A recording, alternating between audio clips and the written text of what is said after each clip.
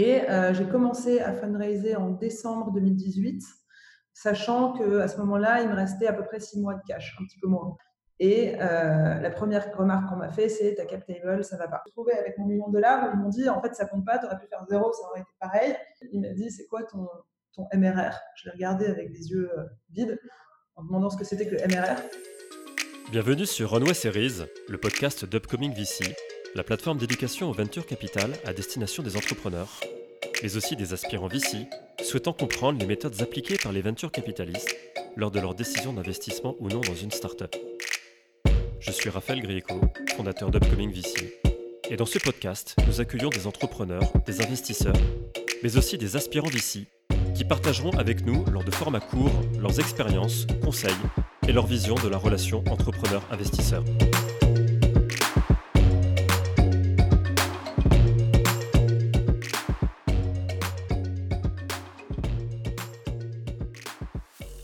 Salut à tous, aujourd'hui on est ravis d'accueillir Ambre Soubiran, CEO de Kaiko. Salut Ambre, comment vas-tu ? Salut Raph, merci, ça va très bien et toi? Ça va, plutôt pas mal, je te remercie. Bonne année. Merci, ouais, très bonne année à toi aussi, on est encore dans les temps, donc allons-y. C'est ça. Ouais, exact. Bah, écoute, aujourd'hui on est ravis de t'accueillir pour plein de raisons. J'ai d'abord envie de mentionner quelques chiffres avant qu'on entre dans le vif du sujet.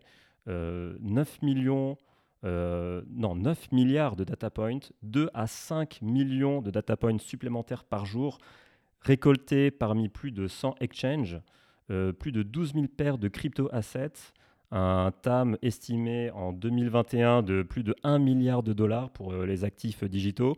C'est vraiment des chiffres vertigineux dans lesquels tu navigues. J'espère qu'ils sont corrects et je pense que ça va donner un peu la tendance de l'échange d'aujourd'hui. Absolument. Donc, Ambre, tu es CEO de Kaiko que tu as rejoint il y a 3 ans, je crois, 2017, c'est ça? Absolument. Est-ce que tu peux nous expliquer ce que fait Kaiko, ce que tu fais, pour qu'on puisse avoir le contexte avant d'aborder le sujet d'aujourd'hui qui est ton expérience de levée de fonds qui t'a permis de lever en fin 2019 5 millions d'euros. Donc, quel est le Bien contexte sûr. de Kaiko? Qu'est-ce que tu fais et que fait Kaiko? Alors Kaiko, en fait, on est une boîte vraiment qui s'inscrit dans la partie infrastructure du monde de la blockchain, c'est-à-dire qu'on apporte de l'information sur les prix. Qu'est-ce que ça veut dire? Sur tous les marchés, quels qu'ils soient, pas seulement les marchés crypto, il y a toujours une formation des prix qui est en général constituée de la rencontre de l'offre et de la demande et qui crée en fait les courbes de prix. Donc aujourd'hui, quand on pose la question quel est le prix du Bitcoin et qu'on dit c'est 5600, 8200, quel qu'il soit, en fait, le prix du Bitcoin, la formation du prix se fait par l'interaction de l'offre et de la demande sur les marchés crypto, qui sont donc les exchanges que l'on connaît, Kraken, Coinbase, Binance, tous ces grands exchanges qui sont des places de marché en fait où on peut acheter et vendre des cryptos, constituent la base de la formation du prix. Donc nous, Kaiko, on est connecté en temps réel à toutes ces places de marché. Donc on est connecté à une centaine d'exchanges. Et on enregistre en fait en temps réel, mais du coup on fait ça depuis 2013, donc on a à la fois tout l'historique et le temps réel. On enregistre 2 types d'informations. Le premier type, c'est tous les ordres qui sont placés. Donc avant de pouvoir acheter un Bitcoin par exemple, il faut placer un ordre d'achat. Donc je me connecte sur un exchange, je place un ordre d'achat à un prix donné. Et une fois mon ordre d'achat passé, il va aller dans ce qu'on appelle le carnet d'ordre, où il y a tous les ordres acheteurs et tous les ordres vendeurs. Et lorsqu'il y aura un ordre vendeur à un prix qui sera correct, qui sera équivalent à celui de mon ordre acheteur, une transaction va être créée et il y aura donc un échange de valeur. Et en fait, on récupère toutes les informations d'ordre et toutes les informations de transactions exécutées. Ça permet de faire 2 choses. Les transactions exécutées représentent la formation du prix. Donc, quel est le prix? En fait, le prix d'un actif n'est pas autre que le dernier prix auquel il s'est échangé. Et toute la partie carnet d'ordre, toute la partie, en fait, quels sont tous les ordres acheteurs et vendeurs sur les marchés, permet d'avoir une visibilité sur la profondeur de marché et la structure du marché. Est-ce qu'il y a plus d'ordres acheteurs? Est-ce qu'il y a plus d'ordres vendeurs? À quel prix est-ce que le maximum du volume se place de chaque côté? Donc en fait, ça donne des informations aux différents acteurs du marché de la blockchain, que ce soit les investisseurs qui ont besoin de savoir évidemment à quel prix se traitent les actifs sur les différents marchés pour savoir où exécuter leurs ordres, mais aussi des gens qui ont besoin de faire de la valorisation d'actifs, par exemple un fonds d'asset manager qui aurait acheté des bitcoins a besoin de faire une valorisation quotidienne de ses actifs. Ça peut être utilisé par des startups qui, par exemple, ont une application qui permet de faire un tracking de portefeuille. Donc, eux ont aussi besoin d'avoir accès à des prix. On travaille avec des académiques. Enfin, on fournit vraiment en fait cette plomberie ou cette infrastructure permettant de livrer à nos clients toute l'information sur le prix et la formation de prix. D'accord, donc tu crées une énorme database de transactions réalisées pour des usages multiples et notamment pour potentiellement que les asset managers puissent tester des algorithmes de transactions, pour placer des ordres en fonction de stratégies particulières. Donc ils peuvent s'entraîner aussi sur cet historique. Absolument, on travaille avec des fonds quantitatifs qui ont des modèles d'investissement et qui font tourner ces modèles sur de la donnée. Donc Kaiko a été créé en 2013, tu as dit. Kaiko a vécu 2 étapes d'après mes recherches. Il y a une première étape qui a été celle 2013-2014 jusqu'à 2017. Puis tu as rejoint en 2017 Kaiko. Est-ce que tu peux nous expliquer la différence entre ces 2 étapes chez Kaiko ? Absolument, d'autant plus qu'elle a été assez importante dans le processus de levée de fonds. Donc en fait, la boîte a été créée en 2014 par Pascal Gauthier. Pascal Gauthier qui est actuellement CEO chez Ledger, une autre grosse boîte dans la blockchain, et qui est l'ancien CEO de Criteo, aussi une boîte dans la tech. Pascal a fondé Kaiko en 2014 et c'est lui qui a investi. En fait, il n'est pas allé chercher, il n'a pas levé d'argent à cette époque-là. C'est lui qui a investi et qui a financé la boîte au début.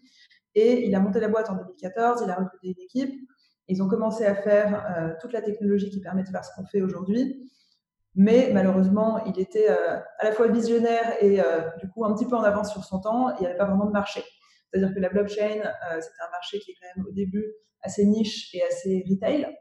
Mais il n'y avait pas encore d'investisseurs institutionnels qui avaient besoin de faire des backtesting, il n'y avait pas encore d'asset managers qui avaient besoin de faire de la valorisation d'actifs. C'était un marché qui était quand même plutôt drivé par des individus. Et moi-même, j'étais une early adopter et early investor dans Bitcoin. J'ai pas eu besoin d'acheter de la donnée avant de prendre une décision d'investissement. Donc en fait, Kaiko, c'était une excellente idée, mais en 2014, c'était un peu en avance sur son temps. Et du coup, 2014, 2015, 2016, ça a été des années importantes, évidemment, dans le développement technique de Kaiko, mais ça a été très difficile d'un point de vue de la vente et du développement et du marché. Du coup, au bout de 2 ans et quelques, fin 2016, je pense qu'il y a eu une forme je ne veux pas dire d'essoufflement, mais de dire, OK, quel est notre marché vraiment? Est-ce qu'il va arriver un jour? Il y avait une vraie conviction de la part de Pascal et de la part de la première équipe sur le fait que le marché allait arriver, mais peu de visibilité sur le timing. L'équipe s'est finalement réorientée vers d'autres boîtes et Pascal s'est retrouvé avec du coup 100% du capital et une société qui avait une technologie super, mais peu de marché. En parallèle, Ledger, qui est une boîte du coup plus axée retail, puisque à l'époque le produit phare de Ledger, je ne sais pas si tu es familier avec ça, mais c'est ces petites clés USB qui te permettent de gérer ton portefeuille. Une solution de cold storage. Voilà, c'est ça. C'est une solution de cold storage qui est absolument géniale. Moi, j'en utilise, on utilise chez Kaiko. Tous les gens que je connais qui ont des cryptos, évidemment, ont un ledger pour les stocker, puisque ça permet d'avoir à la fois la sécurité et la flexibilité pour envoyer et recevoir des transactions. Mais tout ça pour dire que c'était un truc qui était plus retail à l'époque et du coup, qui avait grandi plus vite. Et Pascal a pris la présidence de Ledger à ce moment-là, en 2017, et m'a proposé de reprendre, entre guillemets, Kaiko. Sachant qu'au moment où moi, je suis arrivée chez Kaiko, il n'y avait plus d'équipe. Donc, l'ancienne équipe qui avait tous retrouvé des boulots dans d'autres startups. Et Pascal s'est tourné à 100% de son temps sur Ledger. Donc, moi, j'ai repris la boîte à ce moment-là. J'ai eu évidemment énormément de chance puisque le timing était arrivé. Donc là, c'était le bon marché. Et on a commencé à avoir des demandes assez naturellement et de façon assez organique. On a commencé à vendre de la donnée. Ça, c'était printemps 2017. C'était l'année, pour remettre un peu dans le contexte, 2017, c'est l'année des ICO. Donc, il y a eu commencé à avoir vraiment une visibilité, même ne serait-ce que dans la presse. Enfin, on commençait vraiment à entendre parler de blockchain comme nouveau mécanisme de levée de fonds pour des entreprises. Ça a fait un moment un peu je ne sais pas si ça fait vraiment peur, mais en tout cas, la rumeur était qu'il y a eu plus de fonds qui avaient été levés par des ICO qui avaient été investis par des VC. Donc, c'était devenu quelque chose quand même assez buzzword. Plus personne n'ignorait ce que c'était que la blockchain. Et les gens plus sophistiqués, plus institutionnels qui commençaient à regarder cet écosystème-là se sont dit, OK, on a besoin de comprendre le passé pour comprendre le présent, en gros. Et donc, on recevait pas mal de demandes de gens sophistiqués, c'est-à-dire d'investisseurs, de VC, de startups, qui nous contactaient en disant voilà, est-ce que je peux avoir l'historique de prix de tel crypto sur tel marché et tout ça. Donc on a commencé à vendre en 2017 et assez rapidement on est devenu profitable. À ce moment-là, moi j'ai en fait racheté une partie de la société à Pascal. Et à la fin de l'année 2017, j'ai continué à vendre, j'ai recruté 3 premiers ingénieurs à ce moment-là, mi-fin 2017. Donc reconstruction d'une équipe, hein, c'était ton premier mandat. Exactement. C'était le premier truc, c'était vraiment passer 3 mois à comprendre le marché, comprendre le business, comprendre la boîte et voir s'il y avait une opportunité. En fait, très très rapidement, j'ai réalisé que oui, il y avait une opportunité.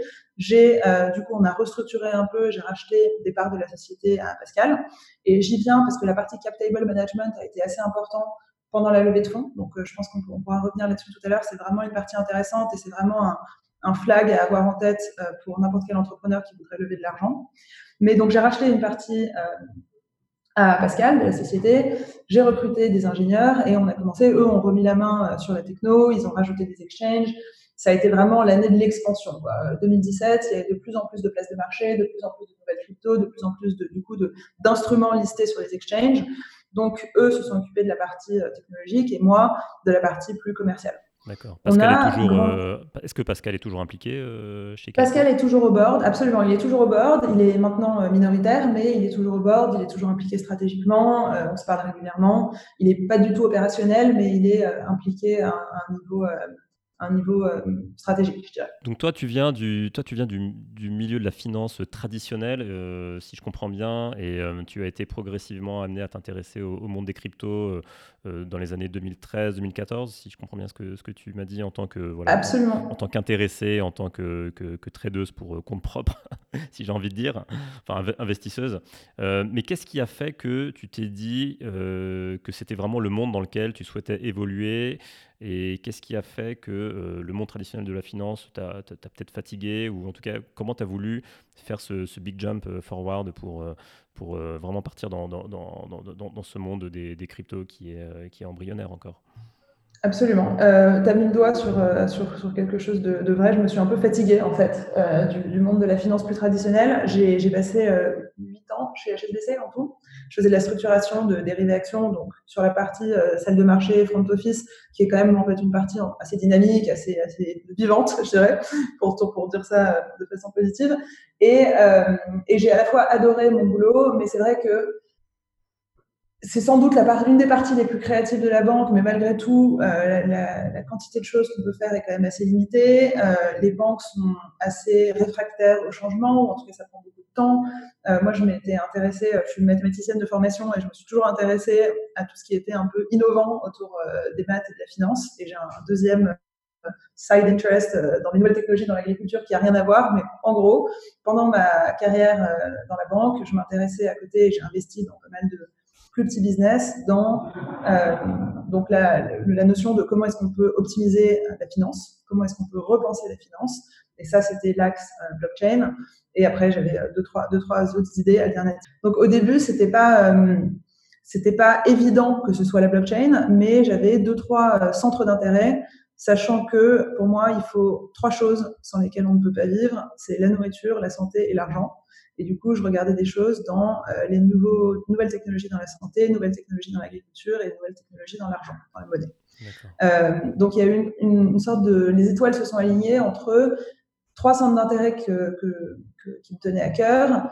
Le fait qu'en 2016-2017, la blockchain s'est énormément développée, énormément agrandie. C'est un milieu qui est encore très, très niche aujourd'hui, mais qui a pris une ampleur non négligeable en 2016-2017.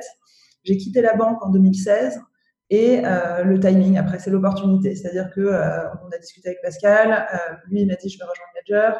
Qu'est-ce que tu penses de Kaiko? Donc, ça a été vraiment un mélange de centres d'intérêt historiques et d'opportunités de reprendre une boîte, de redévelopper une activité qui me plaisait, que je connais quand même assez bien, puisqu'en ayant structuré des dérivés pendant 10 ans dans la banque, j'ai passé ma vie à gérer de la donnée. C'était la donnée plus traditionnelle financière d'action. J'étais sur la partie equity derivatives, mais ça reste un monde auquel je suis assez familière.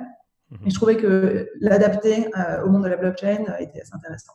Donc du coup, voilà, tu rejoins en 2017 Kaiko. Première chose que tu fais, c'est regarder s'il y a une opportunité de marché. Tu la constates, du coup, tu reconstruis une équipe, tu prends des parts, tu rachètes des parts de Kaiko auprès de Pascal Gauthier. Tu t'es décidé à quel moment qu'une étape importante était l'étape de la levée de fonds? Qu'est-ce qui t'a amené à prendre cette décision d'entrer dans cet exercice? Alors, deux choses. En fait, on a eu 2 étapes de levée de fonds. Ça, je ne rentre pas trop dans les détails publiquement, mais je pense dans le contexte de cette discussion, c'est intéressant de le mentionner. Donc, si on fait une petite timeline, début 2017, je reprends un peu la main sur tout ça. Mi-2017, on est profitable. Donc là, on s'était dit, on n'a pas besoin de lever pour l'instant. On n'avait pas de nécessité a priori. Nos revenus faisaient entre 15 et 20% de plus tous les mois entre mi-2017 et fin 2017. Donc la vie était plutôt belle à ce moment-là. Et ça a été 2 choses. Ça a été la nécessité quand même de scaler, c'est-à-dire d'embaucher plus de développeurs et des gens pour m'aider sur la partie commerciale. Et aussi une opportunité, c'est-à-dire qu'en discutant avec un de nos clients, on a réalisé qu'en fait, il allait vraiment falloir une infrastructure très solide de prix pour servir toute la partie plus de finances institutionnelles, les investisseurs qui ont besoin d'avoir accès non seulement à de la donnée historique, ce qu'on avait déjà, mais aussi à une plateforme qui permet de délivrer du temps réel. Et ça, c'est quelque chose qu'on n'était pas capable de faire à ce moment-là de l'histoire. Donc, début 2018, on a levé en sorte de pre-seed à peu près 1,5 million auprès d'un client. Donc ça, c'est un client qui est un des plus gros asset managers aujourd'hui dans le marché de la blockchain. CoinShares, c'est pas confidentiel, c'est dans notre press release, qui nous ont dit en fait, on a vraiment besoin qu'il y ait un leader sur la partie market data. Et aujourd'hui, il y a très peu, l'espace est très peu développé. Donc, ça nous intéresse vraiment de vous aider à grandir. Donc, à ce moment-là, on a levé juste un peu moins d'1,5 million, ce qui m'a permis d'ouvrir des bureaux à Paris en mars 2018 et de recruter en fait l'équipe fondatrice. Donc, sur les 3 développeurs qui travaillaient avec moi, qui étaient en remote au début, il y en a 2 qui ont déménagé à Paris. Et du coup, on était 3 au début à Paris pour recruter en fait le noyau dur de l'équipe. Donc, on a recruté entre mars 2018 et septembre-octobre 2018 environ 8 personnes. Et jusqu'en septembre 2018, on était toujours profitable. On n'avait pas eu besoin de toucher trop à l'argent qu'on avait levé. Donc ça a été c'était un moment assez confortable dans l'histoire de Kaiko. Septembre 2018, ça a été un moment assez difficile pour l'industrie au sens large. Bear market qui a duré quasiment 1 an. À ce moment-là, nos revenus ont commencé à plafonner. On a arrêté de croître. Sauf que je venais d'embaucher, sur les 6 derniers mois, j'avais embauché 10 personnes. Et du coup, les revenus qui arrêtent de croître, mais les coûts qui augmentent, je me suis retrouvée assez rapidement à me dire, OK, là maintenant, j'ai moins d'1 an de runway. Il va falloir que je pense sérieusement à lever des fonds. Donc la première levée donc de 1,5 million a été vraiment une levée opportuniste, sans roadshow à proprement parler, Non, sans absolument. discussion avec un certain nombre d'investisseurs potentiels. C'était vraiment une rencontre entre j'ai envie d'appeler ça un corporate venture crypto en fait et Kaiko, qui a fait que cette levée s'est effectuée de manière très opportuniste en fait. C'est absolument ça. En fait, c'était un de nos clients, donc il y a quelqu'un qui utilisait nos services, qui a dit je me rends compte à quel point ce service est valuable pour l'industrie. J'ai besoin que vous grandissiez et je suis prêt à mettre des billes sur le fait que je ne suis pas le seul dans le monde qui aura besoin de ce service à l'avenir. Ça s'est vraiment fait comme ça. J'ai pas fait de roadshow. On a évidemment eu une due diligence, on a eu des discussions très avancées avec ce client-là, mais j'ai pas été chercher à lever des fonds. Ça s'est fait naturellement et on a fait ça en utilisant l'outil qui s'appelle le BSAR, la convertible, où en fait on n'a pas, je sais pas si tu veux qu'on rentre dans les détails de la structuration, mais c'était pas une levée de fonds equity classique ou un pre-seed classique. c'était sous un format convertible. Ouais, un bon de souscription C'est ça. pour un achat d'actions dans un futur lors d'un tour qui sera vraiment pricé, C'est avec ça, une vraie valeur. absolument. Absolument. Donc ça, c'était la première levée. Et en revanche, la deuxième levée s'effectue dans un contexte, comme tu le dis, de bear market, avec une augmentation des coûts, un plafonnement des revenus. Du coup, un runway qui était inférieur à une année. Et donc là, c'était un vrai besoin de lever des fonds pour continuer à, Agrandir. à grandir, à maintenir cette Ouais. équipe et à développer le produit. Du coup, l'état d'esprit, si je comprends bien, était peut-être optimiste, bien entendu, mais il y avait aussi un côté un peu stressful, peut-être. Je pense que j'avais sous-estimé à quel point ce serait difficile, je pense, en commençant, parce que je sortais de 18 mois vraiment de croissance assez forte, où tous les signaux étaient au vert et l'équipe se développait, le produit se développait, on a lancé nos capacités temps réel, on a vraiment fait pas mal de belles avancées en 2018. Et en 2018, on a quand même fait à peu près $1 million de chiffre d'affaires, ce qui, dans le marché crypto, est très rare. C'est-à-dire qu'il y a peu de boîtes qui sont profitables, il y a beaucoup de boîtes qui ont levé beaucoup d'argent, mais réussir à gagner de l'argent dans le milieu de la blockchain, c'est quand même une vraie validation du fait que s'il y a des gens qui sont prêts à payer pour le produit, c'est qu'il y a vraiment une nécessité pour la raison d'être de ce produit. Donc j'étais assez confiante en fait. Je me suis dit, bon, j'ai une équipe géniale, j'ai 12 développeurs, j'ai 12 personnes dans la boîte, on était 8 développeurs, je crois, et 4 côté business. J'ai une super équipe qui est à la fois solide, mais en même temps assez lean, assez petite, on n'est pas non plus 40. J'avais 278 clients, ce qui est loin d'être négligeable. J'avais fait $1 million de chiffre d'affaires. Je me suis dit, bon, lever de l'argent, ça devrait aller. Et j'ai commencé à fundraiser en décembre 2018, sachant qu'à ce moment-là, il me restait à peu près 6 mois de cash, un petit peu moins. Et là, c'est devenu assez folklorique parce que je me suis retrouvée devant les premiers VC que j'ai été voir. Et la première remarque qu'on m'a fait, c'est ta cap table, ça va pas. Alors à ce moment-là, Pascal était encore majoritaire au capital. Moi, j'avais racheté une partie loin d'être négligeable, mais Pascal était encore majoritaire. Et donc, du coup, on a fait une restructuration de la cap table qui a pris quelques semaines. C'était pas du tout la mer à boire, mais disons que si j'étais dans la même situation ou que je devais conseiller quelqu'un, je ferais très très attention à la cap table, d'avoir le CEO en place avec une large majorité de la société et les investisseurs non opérationnels, même s'ils sont excessivement stratégiques et relevant, parce que la présence de Pascal au board et dans la boîte est clé dans le développement aussi de Kaiko. Donc sa présence se justifiait, c'est pas juste un investisseur lambda qui avait mis de l'argent et qui était encore là de manière par construction, mais c'était vraiment important. Tous les VC m'ont dit il faut revoir la cap table. On a fait une restructuration qui s'est traduite par un gros plan de BSPCE pour rééquilibrer l'allocation d'actions et de droits aussi, de droits de vote également. De la boîte. Donc ça, je ne sais pas à quel point... C'est intéressant ce que tu dis parce que c'est en effet une chose que tu as découverte, semble-t-il, durant tes premiers entretiens avec les VC. Pourtant, j'imagine que tu avais préparé cette levée de fonds, tu avais reçu des conseils, tu avais étudié probablement des méthodes et des façons d'aller targeter des VC, mais cette partie captable, c'était pas une partie que tu avais forcément regardée de près? Alors si, je l'avais anticipé, mais je pensais que ça pouvait je pensais pas déjà que ce serait un point bloquant, je pensais que ce serait un point gênant, mais pas vraiment un no-go. J'ai des investisseurs qui m'ont dit on ne peut pas à cause de ça. Ensuite, on a restructuré, on a réouvert les dialogues, mais je pensais pas que ce serait bloquant. Je pensais que ce serait seulement gênant. Et du coup, j'ai rajouté des slides à mon deck sur ma proposition de restructuration de la cap table qui s'est fait en partie en amont et une deuxième partie en même temps que la levée de fonds. D'accord. Donc ça, c'est vraiment un point sur lequel il faut faire attention. La plupart des founders, ils n'ont pas toujours une histoire. Nous, c'est vrai que l'histoire a été assez... je peux pas dire...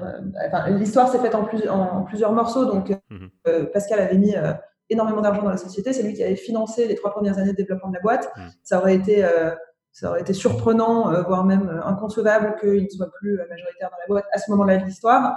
Mais c'est vrai que quand il y a des VC qui rentrent au capital, ils veulent s'assurer que l'équipe dirigeante a les bonnes incentives et que du coup, c'est eux qui soient motivés par la réussite de la boîte. Donc Donc, on a dû restructurer ça à ce moment-là. Donc, justement, le slide que tu as ajouté, enfin les slides que tu as ajoutés, adressant ce problème, a permis d'évacuer, j'ai envie de dire, ou en tout cas de minimiser l'importance de cette situation lors des rencontres avec les VC que tu as eues après ces premières rencontres. Absolument. Voilà. Est-ce que tu peux nous dire aussi comment tu t'es préparé pour cette levée de fonds? Est-ce que tu as fait une shortlist de VC? Comment tu as abordé cette levée en termes de targeting d'investisseurs? Toi, tu cherchais essentiellement des instits. Est-ce que tu avais aussi émis l'hypothèse d'avoir d'autres BA dans la cap table, ou est-ce que vraiment tu allais chercher uniquement des instits?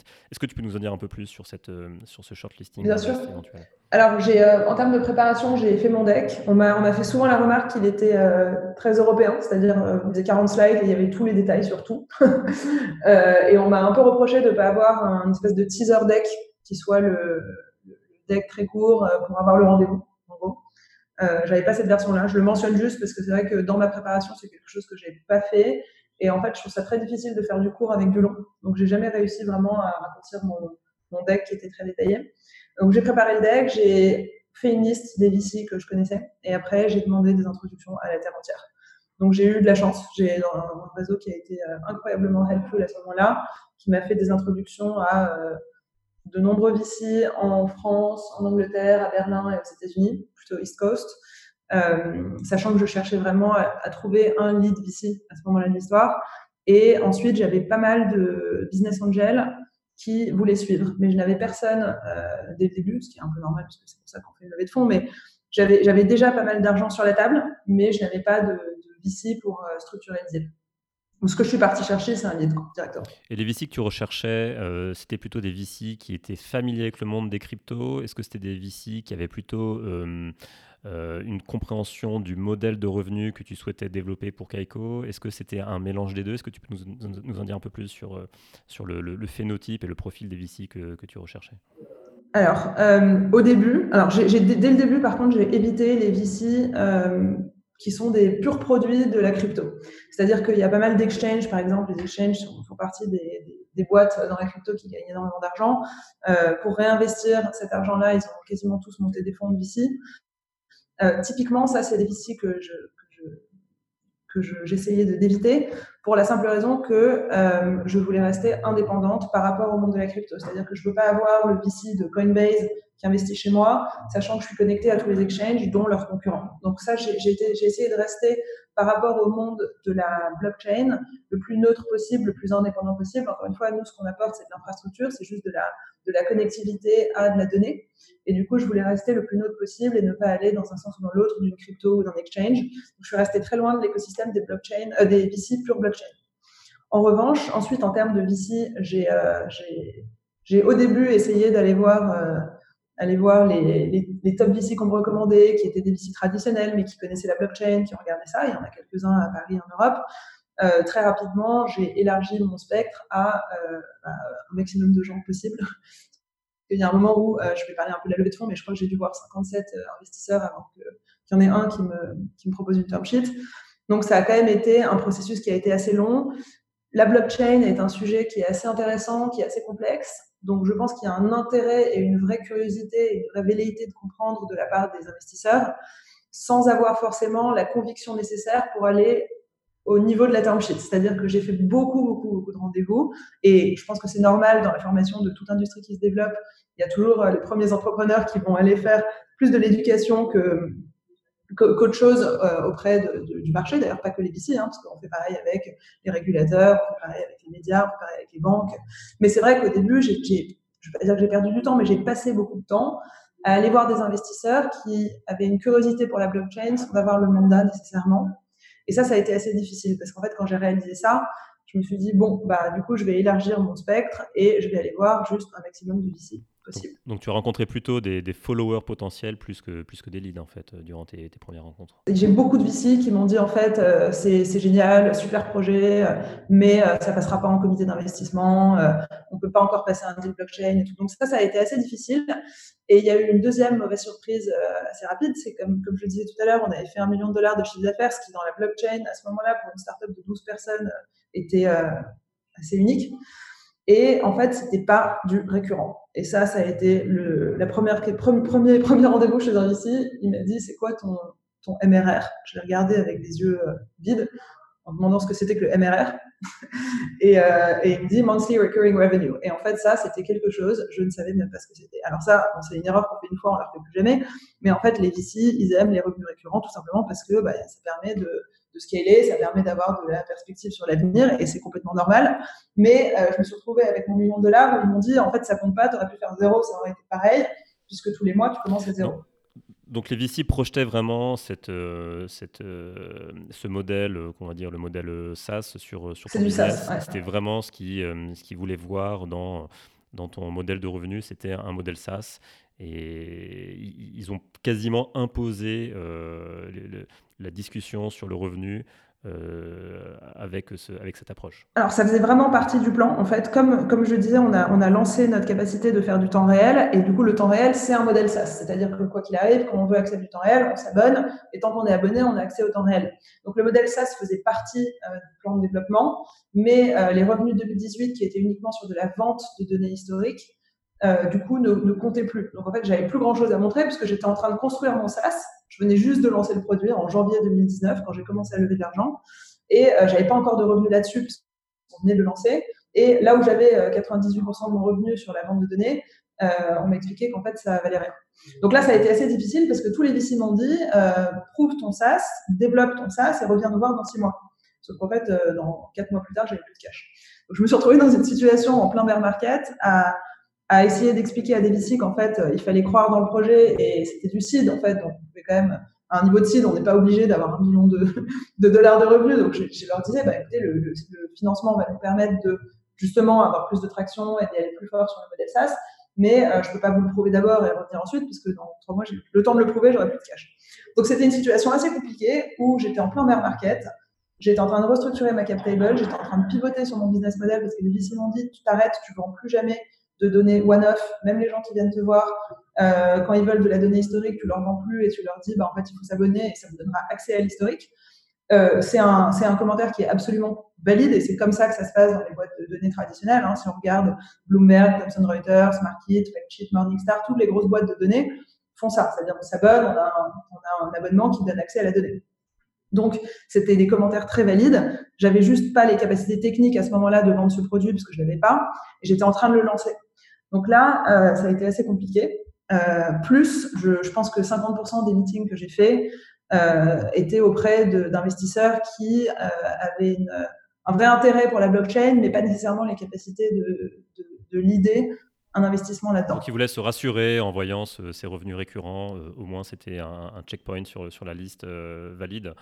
Mais en effet, c'était pas quelque chose qu'ils avaient observé dans ton modèle de revenu qui pouvait les rassurer puisqu'il n'y avait pas de hard numbers récurrents. C'était vraiment du one-off. C'est ça. Du coup, je pense que c'est des meetings que tu as eu plutôt au début, mais qui t'ont permis probablement d'adapter ton discours dans les meetings qui ont suivi en anticipant ce point du recurring qui n'existait pas encore. Et comment tu as adapté ton discours justement dans peut-être la deuxième partie de ta levée de fonds quand les discussions ont été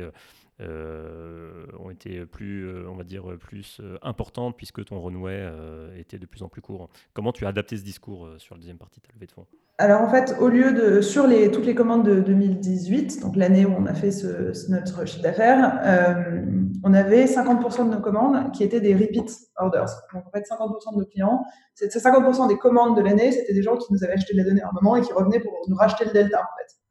Donc, j'ai transformé ça dans mon discours en expliquant que c'était pas encore du SaaS fully, c'est-à-dire qu'on n'avait pas d'abonnement sur l'année à suivre, c'était pas des licences annuelles pour l'année prochaine, mais en revanche, qu'il y avait un trend qui pouvait montrer que une fois que les gens s'étaient habitués à nos données et les avaient intégrées dans leur modèle de produit, dans leur modèle de travail, ils avaient besoin de racheter régulièrement de la donnée.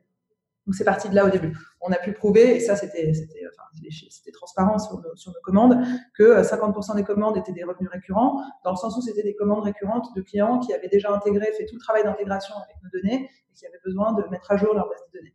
On avait aussi pré-vendu des choses. Donc, on avait des clients... Parce qu'en fait, la seule raison pour laquelle on ne pouvait pas faire du SaaS à ce moment-là, c'était technique. C'est-à-dire qu'on n'avait pas encore la partie temps réel. Et du coup, ce qu'on avait fait avec nos clients, c'est qu'on avait vendu des abonnements jusqu'à la fin de l'année. ou pour 6 mois ou pour 12 mois. Et nous, on leur mettait à jour de façon quotidienne leur base de données. C'était les premiers pas de transition vers du SaaS plus dynamique. Et en fait, entre janvier, quand j'ai commencé à lever de l'argent, et mars, on avait quand même signé, je crois qu'on était à 10 clients sur du SaaS, sur du récurrent. Et du coup, on a pu commencer à montrer un début de traction. Et à ce moment-là, on était en mars ou avril, je crois. On a rencontré Anthemis, qui est le fonds qui a fait le lead sur notre tour. Et là, ça a été extraordinaire parce qu'ils nous ont tout de suite dit, OK, on voit l'opportunité. Il faut pas que tu perdes 6 mois de plus à essayer de sauver la boîte, de lever de l'argent.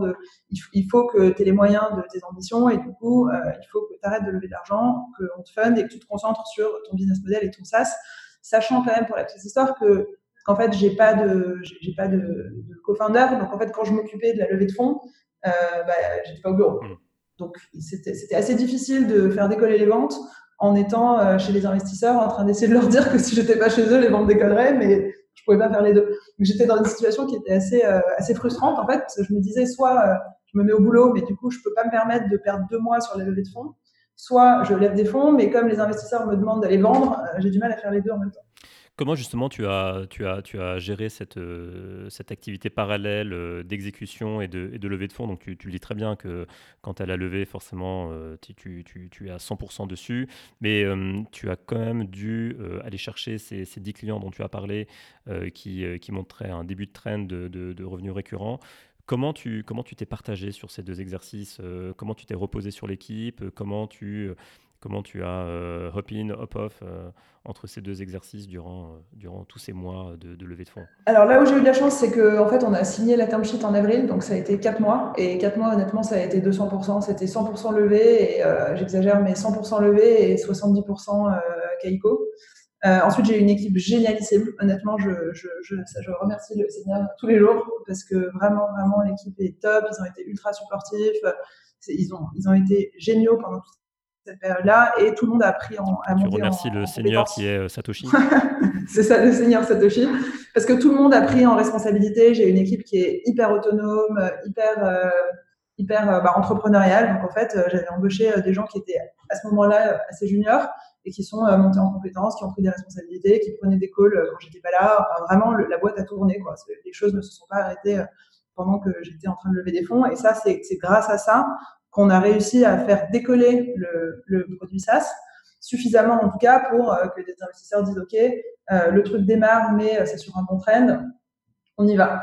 Et tu me demandais les types d'investisseurs que je cherchais au début. Honnêtement, en février, mars, je commençais à être un peu perdue et j'étais prête quand on a soif, on boit l'eau du lac. Hein, donc j'étais prête à prendre un investisseur qui voudrait bien nous faire confiance. Je connais bien, j'habite à Genève, l'eau du lac. Voilà. Et en fait, rétrospectivement, j'ai eu une chance aussi extraordinaire sur les investisseurs. Anthemis, c'est un investisseur fintech, insurtech, qui du coup connaissent très très bien les marchés plus traditionnels, les marchés des capitaux, les boîtes qui vendent de la donnée de marché. Un des fondateurs d'Anthemis est un ancien de Markit. Donc en fait, c'est un milieu qu'ils connaissent très bien, la donnée financière. Ils sont dans la fintech, ils sont pas dans la crypto, donc ils sont pas associés d'une manière ou d'une autre à une crypto en particulier. Ça, c'était très important pour moi. Et ensuite, au moment où j'ai eu la term sheet d'Anthemis, j'ai déjeuné, et ça s'est fait de manière assez naturelle, mais c'était presque une coïncidence. J'ai déjeuné avec un autre fonds berlinois qui s'appelle Point9 Capital. Je les avais vus il y a 1 an, et il y a 1 an, on était trop petits, il n'y avait pas eu de suite. Et là, j'ai redéjeuné avec eux, et je leur dis, c'est génial, on a eu un lead de Anthemis, et on a reparlé de la boîte, on a reparlé du business model, et eux, ils sont spécialisés dans les boîtes qui font du SaaS B2B. Et là, ils m'ont dit, OK, ça nous intéresse, c'est un modèle SaaS. Et donc, en fait, le combo Anthemis Point9 s'est fait assez naturellement. Ils sont incroyablement complémentaires et ils correspondent à 100% au marché qu'on veut attaquer et à notre business model, ce qui est vraiment incroyable. Donc cette levée a été faite, donc ces 5 millions ont été annoncés septembre, octobre? Non, un peu avant? Ouais, on a closé en juin dernier ou en juillet dernier. Et ça, on avait pris la décision tous ensemble. J'aime pas trop les annonces juste pour dire c'est super, on a levé de l'argent, génial, on va faire une soirée pour fêter notre levée de fonds. Je trouve que c'est un peu creux. Et du coup, je voulais qu'on attende d'avoir des grosses annonces produits pour annoncer en même temps. C'est-à-dire, on avait le plan à ce moment-là, au moment où on a closé, on a lancé un produit assez important sur la partie des carnets d'ordre et de la profondeur de marché, qui est un produit clé dans l'industrie. Et on était en train de recruter un poste pour s'étendre à New York. Donc, il y a eu plusieurs choses comme ça qu'on voulait avoir dans le pipeline déjà où on l'annonce pour pouvoir dire voilà, on a levé des fonds, on a lancé tel produit, nos investisseurs c'est eux et ça va nous permettre de funder ça. Et d'ailleurs, on commence par l'ouverture d'un bureau à New York et le lancement de ce produit-là. Plutôt annonce produit et by the way, on a levé des fonds. Voilà. Plus que l'inverse. Voilà, exactement. Et ça, c'était vraiment, et ça, c'était une décision qu'on a prise avec les investisseurs de dire voilà, on veut faire une belle annonce qui soit une annonce produit et qui dise que les développements du produit sont financés par cette levée de fonds plutôt que juste d'avoir une annonce sur la levée de fonds. Moi, ça, je sais pas si c'est peut-être un peu européen aussi, mais parfois, je parle à des Américains qui me disent you should sell before you build. Et moi, j'ai du mal à me dire je vais aller faire des annonces et vendre des choses avant d'avoir les fondamentaux pour délivrer. Et du coup, je voudrais d'ailleurs dans le développement de la boîte à plus long terme, c'est-à-dire que je voudrais que la croissance de Kaiko, elle soit drivée par le marché, par des produits, par le développement de la société, le développement commercial, mais pas par des levées de fonds successives. Alors évidemment, les levées de fonds accompagnent le développement produit, mais je trouve que c'est plus sain que ça se fasse dans ce sens-là et pas growth et VC money. Et les US actuellement, c'est ton plus gros marché en termes de contribution des revenus ? Oui, absolument. On a 50% de nos clients aux US, environ 30% Europe, Moyen-Orient, et ensuite un petit marché en Asie qu'on aimerait développer plus. En fait, je pense que le marché est gros en Asie, c'est juste qu'on n'a pas vraiment de présence physique là-bas aujourd'hui, ou même de présence, je dirais, digitale. Donc, comme 50% de tes revenus proviennent des US, tu es en train gentiment de t'adapter au mindset des US pour tout ce qui est sell before you build. Ouais, mais le truc, c'est que c'est assez frustrant dans un marché comme ça où les clients, on apporte vraiment une solution technique. Donc, si on dit à un client, on peut te donner le prix de je sais pas quel truc en temps réel et qu'ils disent, OK, vas-y, je suis prêt à payer et que tu lui dis, ah ben en fait, c'est pas encore live. Moi, je comprends pas comment ça peut marcher. On a des concurrents qui font ça et on a des clients très frustrés qui reviennent vers nous 3 semaines plus tard. Donc, moi, je suis ravie de récupérer mes clients qui se disent, bon, OK, ils ont peut-être pas encore tout sur leur site internet, mais en tout cas, ce qu'ils ont, ils l'ont. Donc j'aime bien ce positionnement et je pense que c'est marrant, mais la mentalité a pas mal changé en un an entre ce qui s'est passé avec WeWork, Uber et compagnie. Ces espèces de mentalité où on lève toujours plus, on grandit toujours plus vite, mais en fait on n'est pas forcément solide, il n'y a pas forcément de profitabilité, il n'y a pas forcément une recherche en tout cas de profitabilité. J'ai l'impression que la mentalité a un peu changé, quoi. Même au niveau des VC, toi, je ne sais pas ce que tu en penses ou ce que tu vois dans l'écosystème, mais avant, c'était possible de lever des sommes astronomiques sans avoir vraiment un business model. J'ai l'impression que cette époque-là est un peu révolue. Oui, bon, on le voit très bien avec le filing consumer de Casper qui a été filé il y a 2-3 jours. On voit tout le bashing actuel.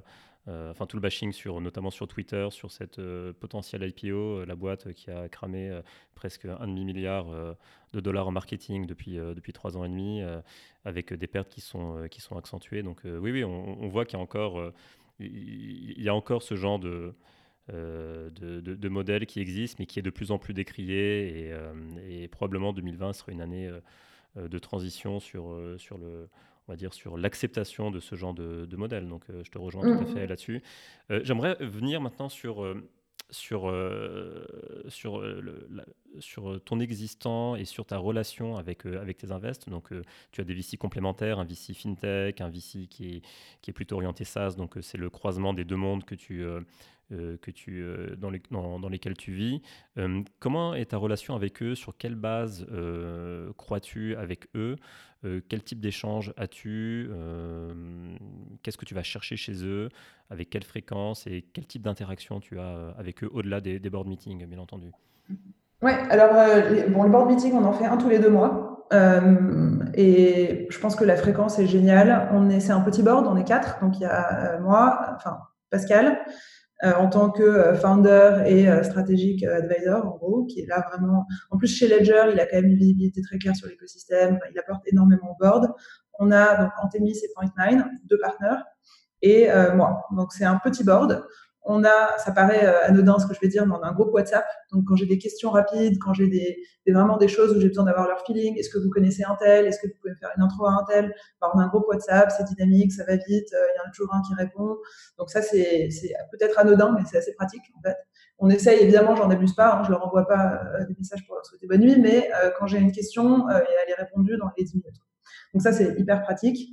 Ce que j'ai adoré dans la dynamique, ce que j'adore dans la dynamique aujourd'hui au niveau du board, c'est que les profils, les backgrounds et les mentalités sont assez variés.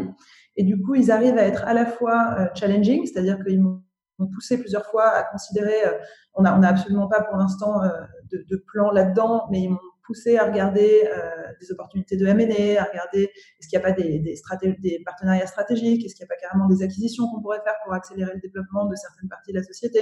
Ils m'ont vraiment challengé sur des décisions stratégiques. J'avais jamais fait un board avant cet été, donc mon premier board de juillet, où c'est vrai que j'ai présenté tous les chiffres, la boîte, tout était très rassurant, j'avais un business plan, tous les signaux étaient au vert parce qu'on avait matché ou dépassé nos objectifs entre le mois d'avril et le premier board. Ce que tu veux dire, c'est qu'ils ont testé ta capacité à prendre de l'altitude par rapport aux opérations et à l'exécution. C'est ça. Moi, j'étais vraiment le nez dans le guidon à regarder, à m'assurer que tous les mois, j'avais bien rempli mes objectifs et tout ça. Et eux, ils m'ont dit, bon, c'est bien, c'est bien, mais il faudrait peut-être commencer. C'est bien et c'est rassurant, mais maintenant, il faut voir plus grand, il faut voir comment tu peux accélérer. Ils m'ont beaucoup challengé là-dessus. J'ai passé pas mal de temps pendant les derniers mois à regarder ça. Donc ça, c'était intéressant. Quelles sont les opportunités d'accélérer le développement? Ils m'ont poussé à recruter alors que moi, je voulais être le plus... donc j'avais pas envie tant qu'on n'était pas profitable. Donc maintenant, on ne fait que du SaaS, c'est-à-dire qu'on vend que de la licence. Donc on est en train de convertir 1 million de revenus en des licences annuelles. Des licences annuelles qui, du coup, beaucoup plus difficile d'avoir un client qui s'engage sur 12 mois ou 24 mois, parce qu'on essaie de faire les deux, qu'un client qui vient, qui achète quelque chose et qui n'est pas bloqué. Du coup, ça prend du temps. Cette année, on va faire à peu près, je pense qu'on va pas être exactement au même revenu que l'année dernière. Enfin, l'année dernière, on est un peu en dessous. Et là, le but, c'est de redevenir profitable cette année.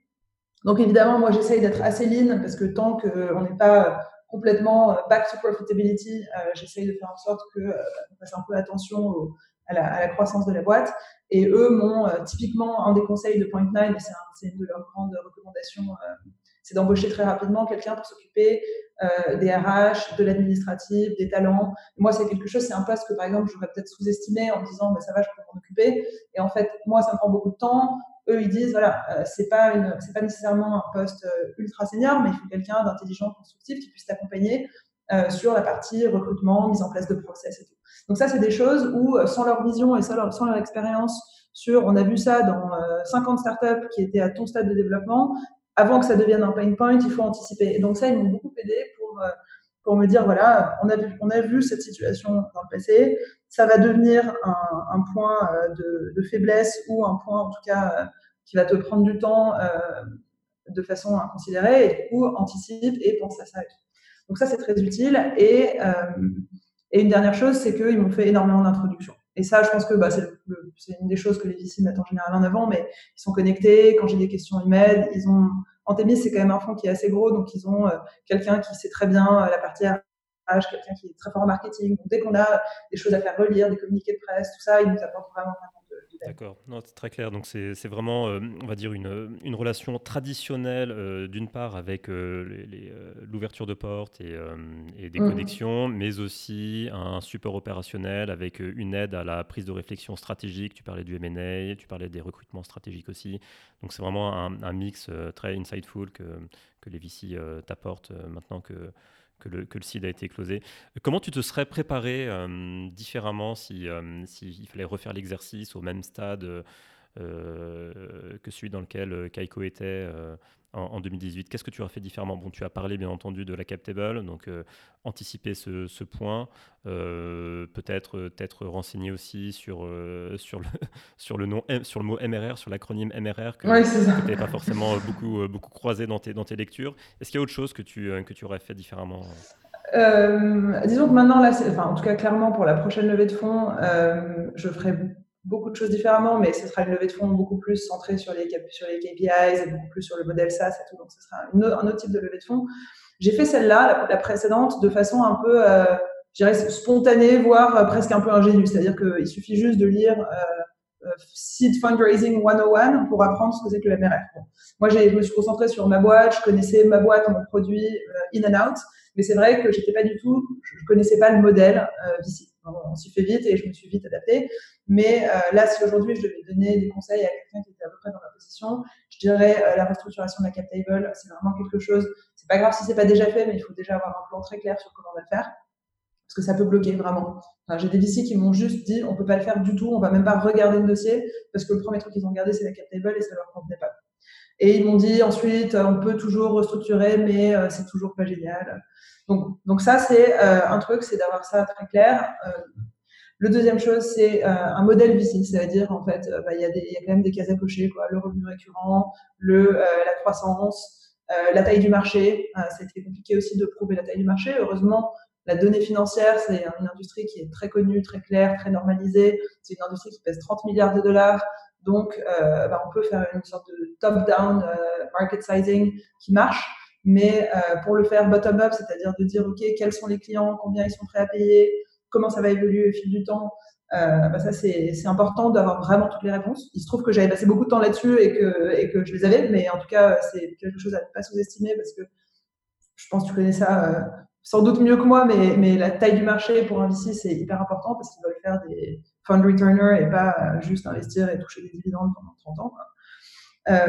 Donc les revenus récurrents, la croissance, la taille du marché, la cap table ont été, je pense, les 4 points les plus importants auxquels je ferais attention si j'étais une boîte seed en train de faire. Ok, très clair. Entre parenthèses, est-ce qu'on peut penser que tu es en train de construire le Bloomberg de la crypto ? Absolument. À une chose près, c'est qu'on n'est pas du tout pour l'instant dans le business de faire du terminal, c'est-à-dire qu'on ne fait pas de UI, on n'a pas de desktop avec des graphiques, des news et compagnie. On est vraiment sur un cran en dessous dans la chaîne de valeur, c'est-à-dire qu'on est sur la partie, j'ai envie de dire presque plomberie.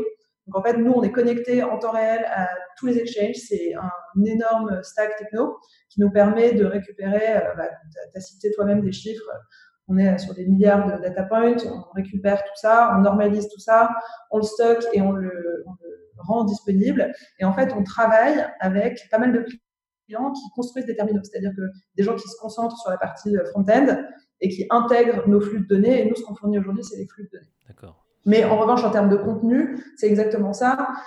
Bloomberg aujourd'hui pourrait très bien venir nous voir en disant voilà, on veut ajouter la crypto comme classe d'actifs. Donc il y a les actions, les taux d'intérêt, le FX. On voudrait rajouter la crypto. Nous, on peut leur donner en fait des accès à nos bases de données qui leur permettent de rajouter la crypto en un clic. Oui, parce qu'actuellement, je crois qu'ils n'ont que des flux provenant de 5 à 6 exchanges, typiquement Kraken, je crois qu'il y a Bitstamp aussi.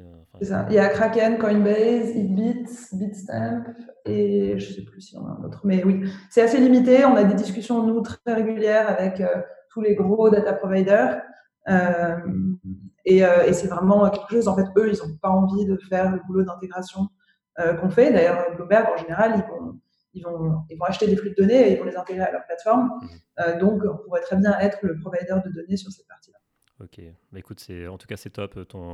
Tous tes conseils, je pense, sont actionnables immédiatement pour tous les entrepreneurs qui nous écoutent, qui sont en phase de levée ou qui souhaitent entrer dans cet exercice. Juste une chose, il y a juste une chose que j'aurais aimé mentionner pour faire plutôt un avis à tous les entrepreneurs qui sont en train de lever de l'argent dans la blockchain ou tous les VC qui sont en train d'essayer de déployer du capital dans la blockchain.